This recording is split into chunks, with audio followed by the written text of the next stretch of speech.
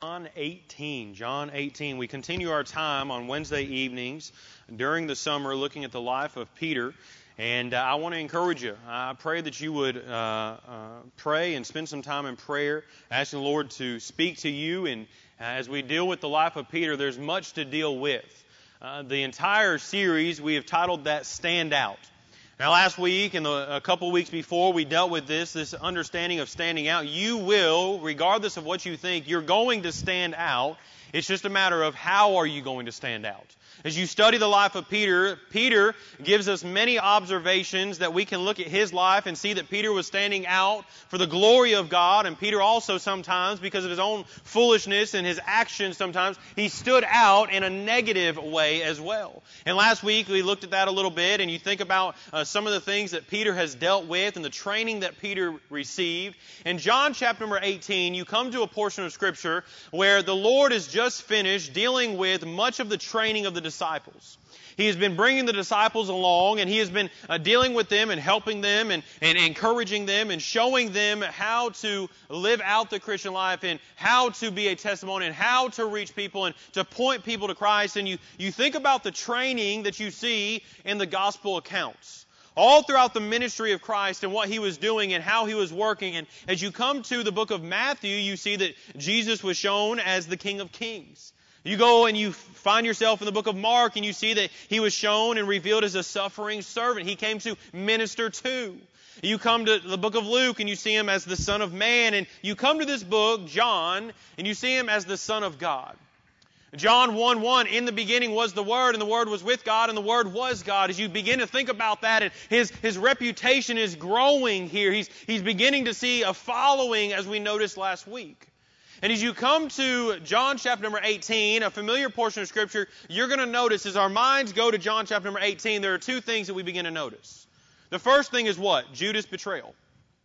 He's about to betray Jesus himself. The second thing that we often go to and we look at in this passage of Scripture is something that we kind of find a little bit humorous at the same time, and that is what? Peter swinging that sword. As you come to John chapter number 18, as I was reading this, my mind went back to a statement that many of you probably have used or you've at least thought or you've at least experienced in your own personal life. How many of you have that crazy family member that whenever you're around them, you're just waiting for them to do something and you're sitting there saying, oh boy.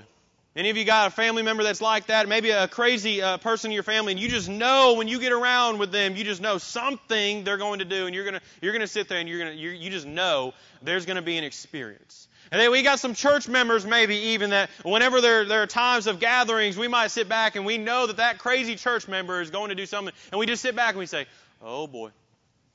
Now imagine with me for just a few moments, John chapter number 18, Peter has been discipled and all the disciples have been trained by the Lord Jesus Christ, and Jesus is knowing everything that's about to take place. Notice what the Bible says in John chapter number 18, as you come to verse number 4, the Bible says, Jesus therefore knowing all things. He wasn't caught off guard, by the way. That doesn't happen. The Lord doesn't get caught off guard by things. You might wake up tomorrow morning and say, oh, I didn't see that coming. But there's never been a time where God said, oh, I didn't see that coming. He is all-knowing. He knew that what was about to take place. And as you come to John chapter number 18, verse number 4, the Bible says, Jesus therefore knowing all things that should come upon him. Now he's just been doing the training. Judas is about to betray him with a kiss. He's about to hand him into the hands of the armies that are coming to get him. And then Peter comes onto the scene. Peter's about to stand out. Peter's about to, in his own way, take things into his hand. And imagine with me for just a moment, Jesus knows everything that's about to take place. And I can just imagine as the group is standing there and over 600 soldiers waiting to take Jesus. I can just imagine if I were looking at that situation that it might have crossed Jesus' mind that he said, oh boy, Peter's about to do it. Peter's about to do it. It's about to happen. And all of a sudden, Peter grabs that sword and swings that sword and chops off the ear of Malchus. That was a situation, as I read this, my mind went to this statement. Oh boy. Oh boy. Here we go. Notice with me, John chapter number 18, verse number 1, the Bible says this, when Jesus had spoken these words, he went forth with his disciples over the brook Cedron, where was a garden into the which he entered his disciples. And Judas also, which betrayed him, notice this statement right here, knew the place. For just a moment, can I pause for just a moment and share with you that we're going to deal with a couple of things that take place in this portion of Scripture. You're going to see a conflict of battle that's about to be set here. And you're going to begin to see the cowardlessness of Judas in this situation. You're going to see the courage of Peter, and the cowardlessness of Judas is seen in the beginning of these verses. Notice here in verse number 2 again that it says that he knew the place. For Jesus ofttimes resorted thither with his disciples. Judas then, having received a band of men and officers from the chief priests and Pharisees, cometh thither with lanterns and torches and weapons. Jesus therefore, knowing all things that should come upon him, went forth and said unto them, Whom seek ye? They answered him, Jesus of Nazareth. Jesus said unto them, I am he. And Judas also, which betrayed him, stood with them. As soon then as he had said unto them, I am he, they went backward and fell to the ground. Then asked he them again, Whom seek ye? And they said, Jesus of Nazareth. Jesus answered, I have told you that I am he. If therefore ye seek me, let these go their way.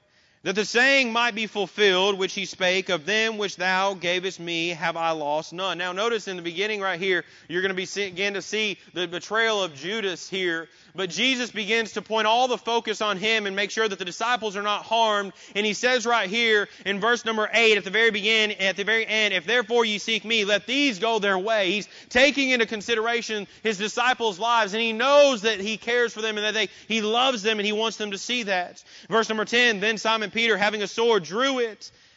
Here's the oh boy moment. And smote the high priest's servant and cut off his right ear. The servant's name was Malchus. And then said Jesus unto Peter, you begin to see him rebuking Peter here, put up thy sword into the sheath. The cup which my Father hath given me, shall I not drink it? Now in this portion of Scripture, we can cross over here in a few moments and see all that takes place with the ear. Jesus is going to grab the ear and put it back on and heal. And you're going to begin to see the miracle there of the healing of the ear and everything that takes place in Luke 22. But I want you to notice in verse number 18, as we lay this foundation, that the Bible says in verse number 1, he went forth with his disciples over the brook Kidron. Now this verse right here begins to deal with this brook, and this brook was it means darkness or dark waters, if you would.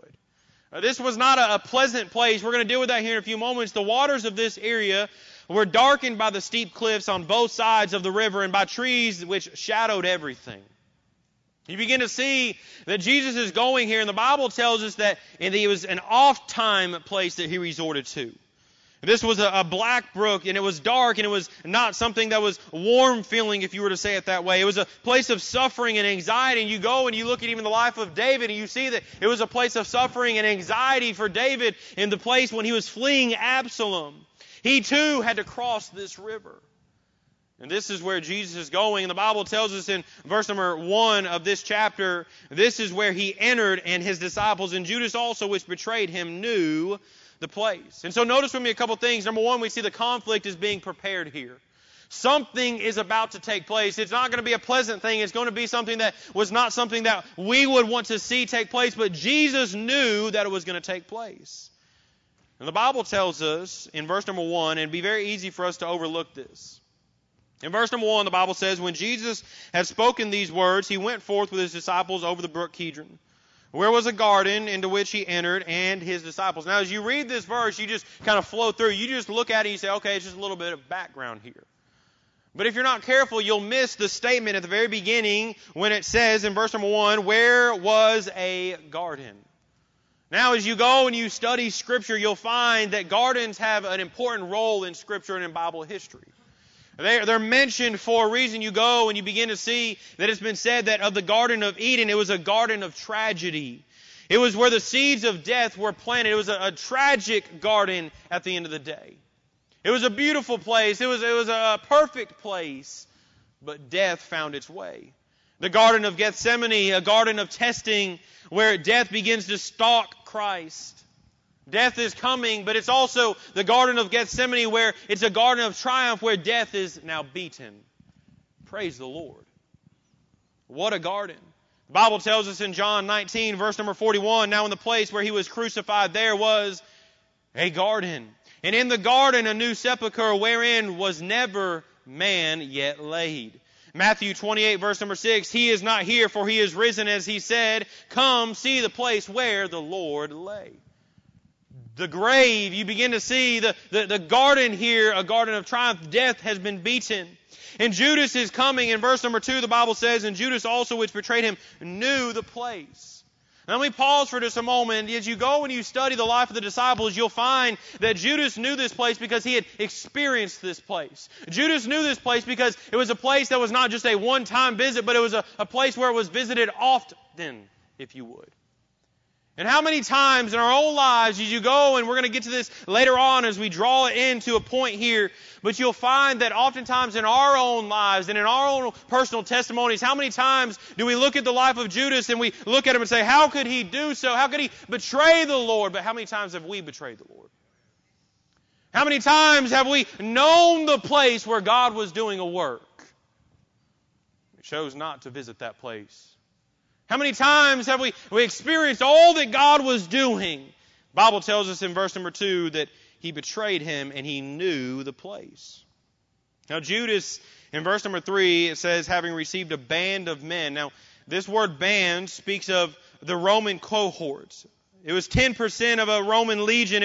A Roman legion consisted of about 6,000 men. And so roughly 600 men are in this scene approaching Jesus to take him away. And as you begin to see this, Jesus knows everything that's going to take place. He's trying to take all of the focus off of his disciples, as he says in verse number 4 at the very end, whom seek ye? And then he goes on in verse number 8 and says, if therefore ye seek me, let these go their way. And in John chapter number 18, as you cross-reference over, you'll see that Judas goes to give Jesus a kiss. And in that moment, Jesus knows everything that's about to take place. The kiss did not catch Jesus off guard. But I'll tell you what did catch someone off guard. In that moment, Jesus could have rebuked Judas. In that moment, Jesus could have told Judas, what have you done? But instead, he shows Judas some kindness.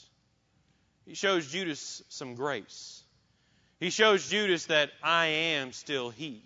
Notice in this portion of Scripture you'll find that in this laying down of what's taking place and the conflict being prepared, that in verse number 3 the Bible says, Judas then, having received a band of men and officers from the chief priests and Pharisees, cometh thither with lanterns and torches and weapons. Jesus therefore, knowing all things that should come upon him, went forth and said unto them, whom seek ye? They answered him, Jesus of Nazareth. Jesus saith unto them, I am he. 3 words is all he had to say. Notice what takes place. And Judas also, which betrayed him, stood with them, and as soon as then he had said unto them, I am he, they went backward and fell to the ground. Now this word fell means to be thrust down, to fall in a prostrated position. The soldiers were overthrown by the power of the word of Christ here. As soon as Jesus says, I am he, it's as though they just fall to the ground in a prostrate position. And it was something that the word of Christ did in that moment.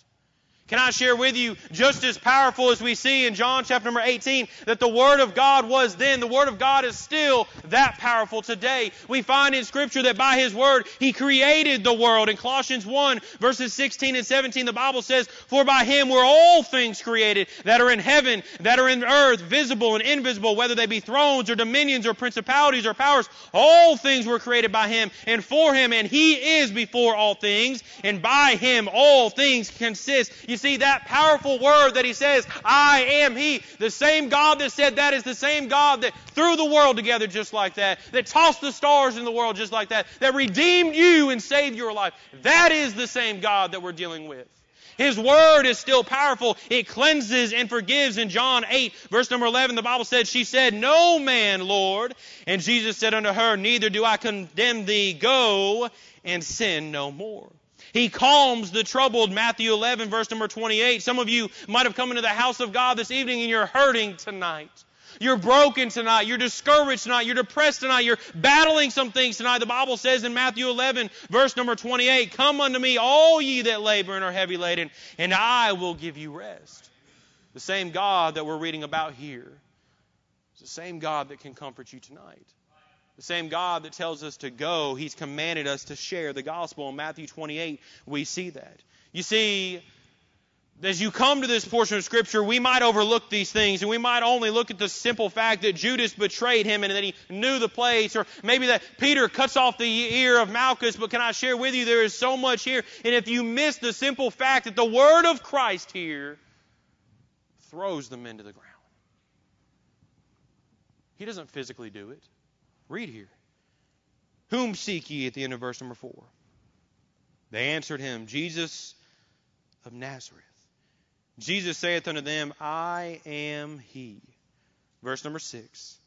As soon then as he had said unto them, I am he, they went backward and fell to the ground. Then asked them he again, Whom seek ye? And they said, Jesus of Nazareth. Jesus answered, I have told you that I am he. The power of the word of Christ. You see, tonight as you come to this portion of Scripture, may we not miss the importance of the word of God. Can I ask you this question? What are you doing with the word of God? Are you in the word of God? Are you heeding the word of God? Are you living out the word of God? Are you sharing the word of God? You see, the Word of God that we're dealing with is the same Word of God that is an eternal Word. In Mark chapter number 13, verse number 31, the Bible says, Heaven and earth shall pass away, but my words shall not pass away. It's the same Word of God that we just made reference to that is a comforting Word. It's the same Word of God that as we deal with, it's an exalted Word. In Luke 4:32 it says, And they were astonished at His doctrine, for His Word was with power. It's a wonderful Word. It's a precious Word. Can I share with you the same Word of God that was alive as He says, I am He, is the same Word of God that is alive today. The simple truth that we find in many of our lives is that we have forsaken the precious Word of God. We have underestimated the precious Word of God. Can I share with you that the Lord does not need you to come up with some new program. Just stick with the program He's already given us through the book. Oftentimes we think we have to rewrite something or we have to go a different direction. We have to say something that is confounding and something that is so new and something that will just draw an awe. Can I share with you? Just share the love of Christ. Can I share with you? Just tell someone that Jesus loves them, that He died for them, and that they can find that comfort and that everlasting love that they're looking for. You see, I was just watching just last night, as I was watching for just a few moments, there was a special youth meeting that is taking place out at North Valley Baptist Church. Brother Joseph Brown was preaching, and he'll be with us here in a couple of weeks. And as he was preaching, he was dealing with the statement, who is the Lord? Can I share with you, there are a lot of people that are asking that question today. And there are people who are wondering, well, who is this Lord that you're speaking of? And you know why they're oftentimes asking that question? Because He's not seen in our lives. As he was preaching, he began to touch on some things, and as he was dealing with this statement of who is the Lord, he began to reveal a video that was just recently taken as they were videoing a group of young people that were in a school system, and they're trying to defeat this battle that young people are facing with depression and anxiety and the struggle that is within. And there was a video for about 3 to 4 minutes of young people being asked the question, and here is the question. It's a question that no doubt not just young people are facing, but people all across this nation are facing. And they ask this question, when was the last time you were depressed? And the young people in that video, every single one of them, one after another, the answer was very simple like this. They either said this, yesterday or right now. As he began to go on and continue preaching, he began to elaborate and deal with it. And as he was dealing with that subject and he was dealing with who is the Lord, he began to share the testimonies of some young people that were in his church who a couple of years ago were asking that exact same question and were facing those exact same circumstances where they were discouraged, they were depressed, they were trying to figure out, what does the Lord have for my life? What is this that you're speaking of? What is the will of God? Who is this Jesus? What do you mean that there is love that I can find that is eternal? And a young man got saved in his youth group, and this young man went on to go and to share the gospel and get involved in the bus ministry. And as he went into the bus ministry, he found a young man, and he led that young man to the Lord. This young man had been battling all of those things, and he had come from a rough life, and he was struggling. And then he found Jesus. You see, as you come to the Word of God, you find that oftentimes we just don't give ourselves to it and the power of it. Some of you have come to the house of God right now and you're saying, I need God to show me a miracle. I need God to do a work in my life. I need the Lord to reveal some things. Well, when was the last time that you found yourself in this book so that He could do just that? When was the last time that you gave yourself to the reading of God's Word, and not only the reading of it, but the comprehending of it, and saying, Lord, speak to me this moment? How many of you tonight have walked into the house of God and you're here presently, but you're so disconnected? I wonder tonight.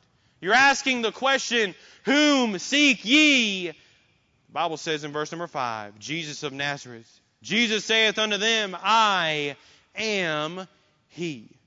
You see, the power of the Word of God is seen right here as those individuals, as He says, I am He, were thrust down. You see the cowardness in this conflict of Judas here as he has come. He has betrayed Him. In verse number 5, the Bible says, and Judas also, which betrayed Him, stood with them. You've seen movies. You've been a part of this before. If I were to get a group of people right here and a group of people right here, and I were to enact this and show you what it looks like. And let's just say for a few moments I had been on this side for so long, and then all of a sudden this group shows up and I begin to walk over with them. And the crowd over here is standing over saying, what are you doing? Why are you going over there? Imagine with me for just a moment the heartbreak that takes place is the cowardlessness act of Judas as he betrays the Lord Jesus. You say, did he know? Verse number 4, Jesus therefore knowing all things. He had already addressed this. He knew this was going to take place. So now we come to Peter. Peter's going to stand out. Notice with me the third thing tonight we see, and this is where we'll park, is the courage of Peter. Now in this situation, we come to a situation where Peter is going to stand out, and he's going to stand out because he's trying to protect the Lord. He's going to try to defend the Lord.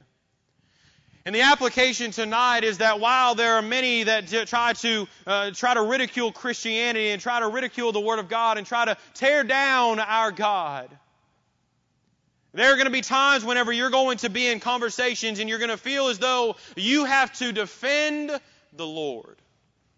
There will be times when you're going to have to defend maybe what you believe and why you believe it. Can I share with you, there's a way that you go about it.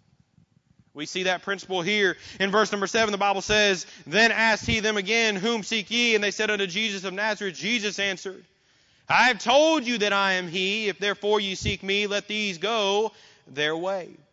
That the saying might be fulfilled, which he spake, of them which thou gavest me, have I lost none. Verse number 10 and verse number 11 is the oh boy moment as what's about to take place. And Jesus has just told them that He is the one that they're seeking. And then Simon Peter, having a sword, drew it and smote the high priest's servant and cut off his right ear. The servant's name was Malchus. Then said Jesus unto Peter, put up thy sword into the sheath. The cup which my Father hath given me, shall I not drink it? Malchus's ear has just been removed. Now, Malchus was the servant of the high priest. If Malchus had been a soldier in the army, Peter could have been killed right then and there. Jesus, just a couple of verses, goes and He says in verse number 7, as you back up actually, as He says right here in verse number 8, if therefore ye seek me, let these go there. He's trying to protect the life of His disciples, and Peter being Peter is missing that. There's always that one in the group that doesn't really catch on to the simple underlying trying to make sure that it stays low key, if you would. It's always that one that it kind of goes right over their head, and then all of a sudden the oh boy moment comes. The times whenever maybe you're trying to escape a conversation because it's an awkward conversation, and all of a sudden what do? That person that's standing right next to you continues that conversation. You think, man, I was trying to stop talking about this. I was trying to get away from this. And Peter misses it. And Peter begins to raise the sword and smote the high priest's servant, cutting off his right ear. And Jesus says, put up thy sword. Now the statement that is found right here, put up thy sword, means to throw down or to let go without caring where it falls. We live in a world today, many of you have seen arguments that are taking place back and forth, or the friendly little roast contests that take place. And sometimes there will be what is called a mic drop moment, where they're going back and forth, and all of a sudden the individual says something that they know that the other person cannot come back with anything better, and so they drop the mic. They don't care where it lands. They're turning around and walking away. In this moment right here, you can imagine as Jesus says, put up thy sword. Peter is holding it and he throws it down, or he lets it drop, not even caring where it goes, because Jesus, the one who is all powerful, says, what are you doing in just that moment? Put up thy sword into the sheath. The cup which my Father hath given me, shall I not drink it? You see, as you look in the last couple of weeks, last week we dealt with the denial of Christ from Peter's perspective. Peter sits by him. They say, aren't thou one? No, I don't know what you're talking about. I don't know the man. I don't know the man. Then begins to curse. You see Peter denying Christ.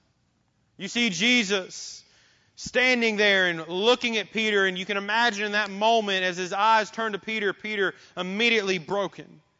In this week we see Judas here betraying Jesus.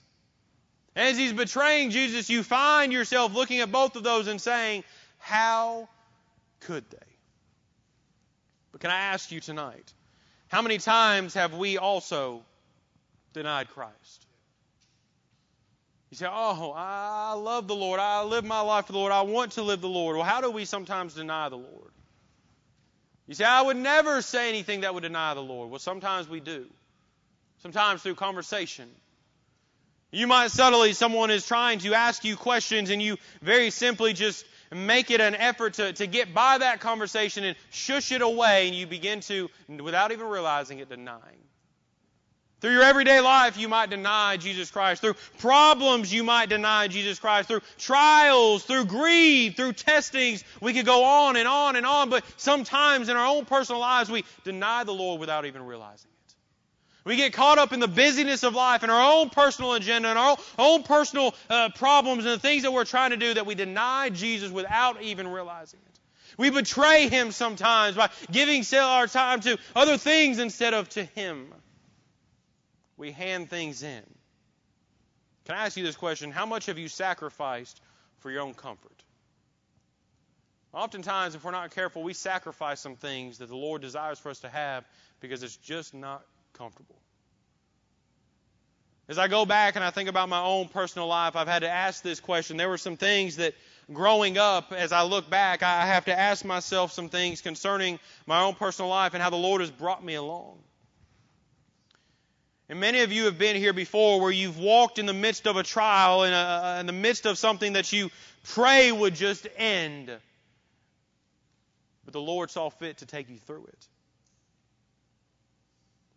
As I begin to think about those times, for me, I think about some of the struggles growing up, and I remember the Lord bringing my stepfather into my life and how the Lord began to use him in my life. And there were some things that my stepfather taught me and some things that growing up that I learned. And we moved to Columbus, Georgia. And I wonder, as we were moving to Columbus, Georgia, that it crossed my mind as I was studying, would I have traded going back to Columbus, Indiana in that moment, even though the Lord saw fit to take us from Columbus, Indiana to Columbus, Georgia, because it was just a little uncomfortable. You see, that was the place I was saved. It was the place I was called to preach. That was the place I met my wife. Lord, I don't want to go there.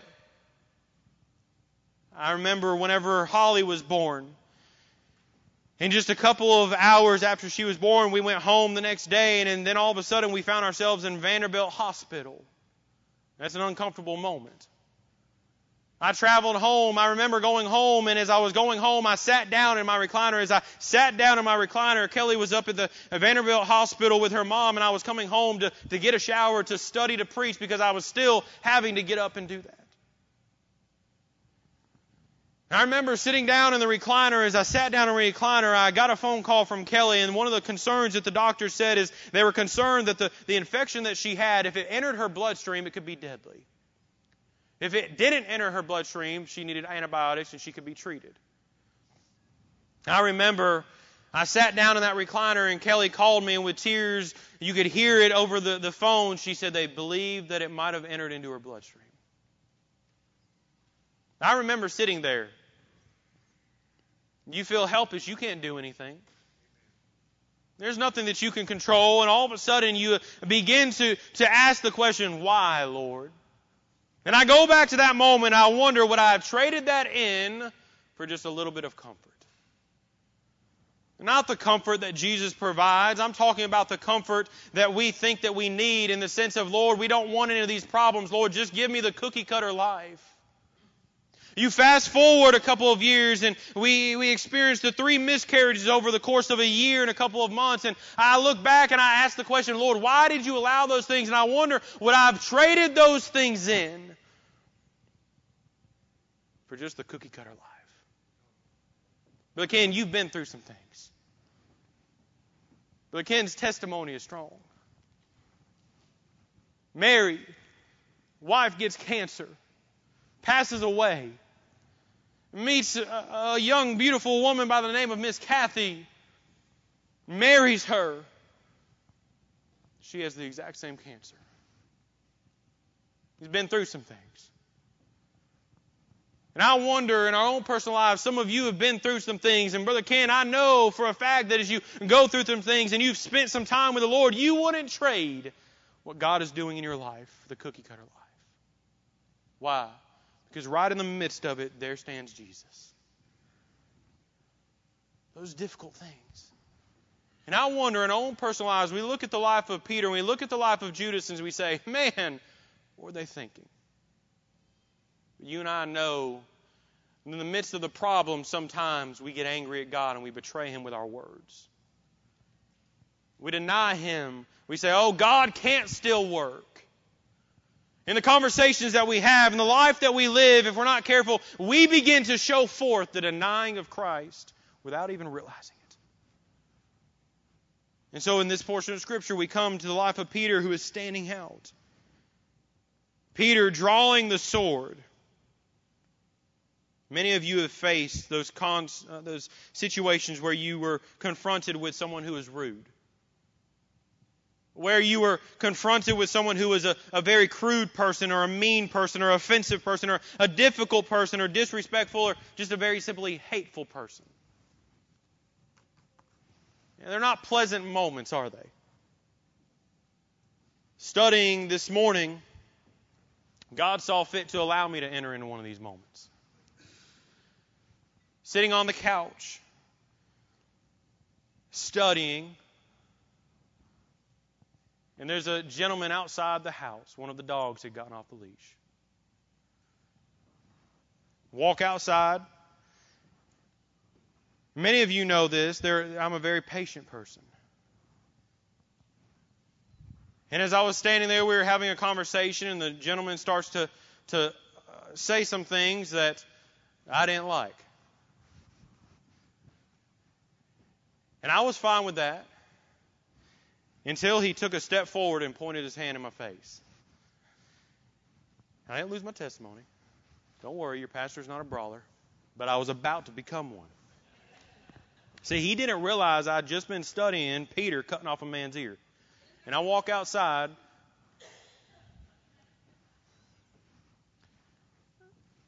But you've encountered those people before. Just disrespectful. Rude. You see, the Bible deals with this and helps us to understand that there is a way, a time which you approach these times. Peter, this old boy moment, immediately draws the sword and smites the high priest's servant's ear. Can I share with you 6 things that can I encourage you tonight that we close with? And I'll run through them. 6 things that you can do in these moments whenever you encounter these times. Number 1, can I encourage you to respond with grace? To respond with grace. Whenever you think that another individual doesn't deserve grace, can I share with you, we've all been in that place where none of us deserve grace. if it was not by the grace of God. The Bible tells us in 1 Corinthians 15:10, "But by the grace of God I am what I am, and by His grace which was bestowed upon me was not in vain, but I labored more abundantly than they all. Yet not I, but the grace of God which was with me." Can I encourage you to respond with grace?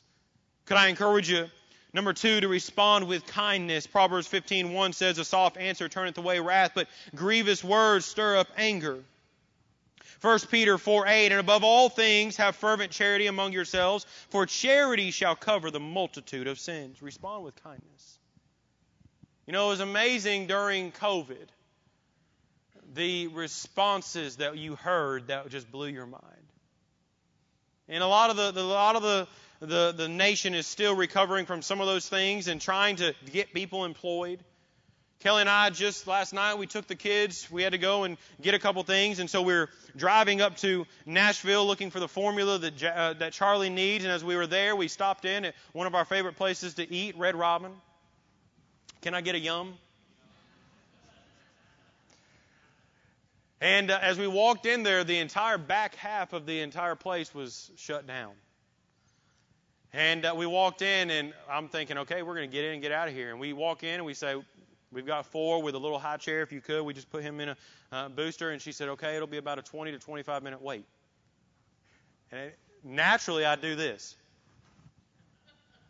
And I asked, I said, "Are you guys understaffed?" She said, "Yeah, we're understaffed." So we just waited for 20 to 25 minutes. And I learned my lesson in COVID that you just never know what the other person's going through. Some of you have had some things said to you, and in that moment you wanted to respond a certain way, but you held your tongue, which was very wisely, and the Lord, through circumstances, began to reveal to you that something was said because they were going through something, and they needed to be responded with kindness. Number 3, respond with submission to the Lord. Proverbs 20:22, "Say not thou, I will recompense evil, but wait on the Lord, and He shall save thee." Proverbs 24:29, "Say not, I will do so to him as he hath done to me. I will render to the man according to his work." 1 Peter 3, verses 9 and 10, "Not rendering evil for evil, or railing for railing, but contrariwise blessing. Knowing that ye are therefore called, that ye should not inherit a blessing. For he that will love life and see good days, let him refrain his tongue from evil, and his lips that they speak no guile." Can I encourage you to submit your life to the Lord on a daily basis? And you'll find in those moments when someone is ugly to you, in those moments where someone says something to you, you don't have to chop off someone's ear. Number 4, respond with obedience. The Bible says in James 1:4, "But let patience have her perfect work, that ye may be perfect and entire, wanting nothing." Can I ask you this question? What is the Lord trying to do in your life? Now, I've shared this with you before, but I'm thankful for every single person that the Lord has ever put in my life. And here's why. Some of them are a blessing. The Lord has used some of them as a time to teach me and train me. Will I go and hang out with some of them? Probably not. But am I thankful for the lesson I learned when dealing with them or talking to them or consulting with them? Absolutely. What is the Lord trying to do in our lives and deal with us? Number 5, 2 more. Respond with prayer. The Bible says in Luke 6, verses 27 and 28, "But I say unto you which hear, love your enemies. Do good to them which hate you. Bless them that curse you, and pray for them which despitefully use you." That's hard. It's an easier said than done moment, but when was the last time you prayed for those people that have done you wrong? Those people who have hurt you. And then the last thing we see is, could I encourage you to do this? Reject bitterness. Don't let it harbor in your life. Hebrews 12:15, "Looking diligently lest any man fail of the grace of God, lest any root of bitterness springing up trouble you, and thereby many be defiled."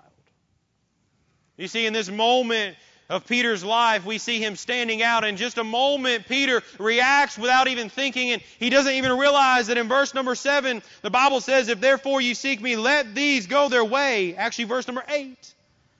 He misses what Jesus is trying to do. He stands out.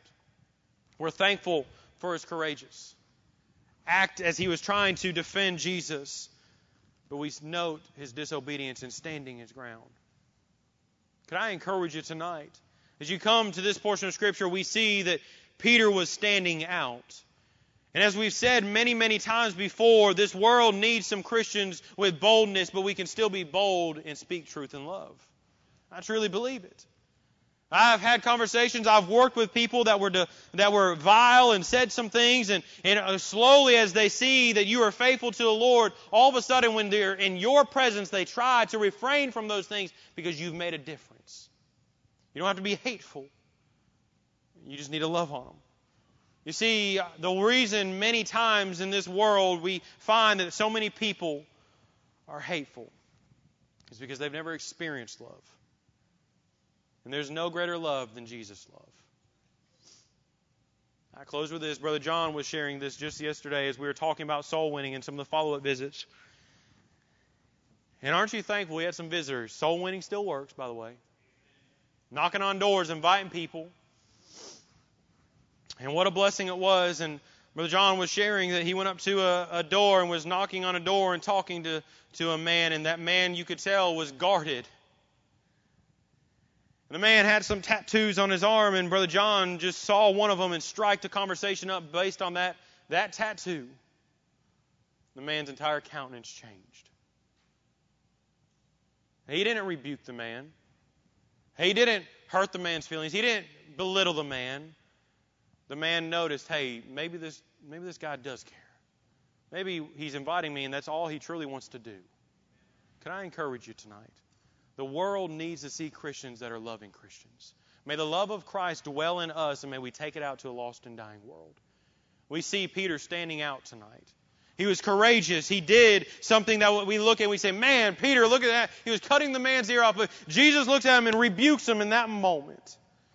We look at verse number 8, and Peter missed it. Can I ask you this question? How are you responding? You're going to come in contact with people who are rude, disrespectful, hateful, belittle you. How are you going to respond? You're going to find that sometimes you're going to want to betray and you're going to want to deny because it's just not comfortable. Is it worth living the Christian life any longer? The circumstances you found yourself in, God has a plan in the midst of them. See it through. Keep your eyes fixed on Him and you'll see Him in the end. Can I encourage you tonight? Live for Lord and stand out. Jesus, we do thank you. What a Savior. We thank you for the Word of God. We thank you for the examples found in Scripture. Lord, we look at the life of Judas and we look at the life of Peter and we ask that question, how could they do this? But far too often we do the exact same thing without even realizing it. We deny you, Lord, by stopping those conversations when someone's asking about you because, man, we just don't have time. Lord, we go on our separate ways and we trade in all of what you're trying to do because it's out of our comfort zone and we're not comfortable with it any longer. And all of a sudden, Lord, you're trying to work, but we've traded it in for our own comfort. In the midst, missing all the comfort you were wanting to provide. Lord, I pray that you would deal with us. May we stand out, but stand out for good. Draw us unto yourself. Lord, help us to rest in you. And Lord, yield our lives to you. Lord, may we be Christians that stand out for your glory. And we'll thank you for it. Guide us now, for it's in Jesus' name we do pray.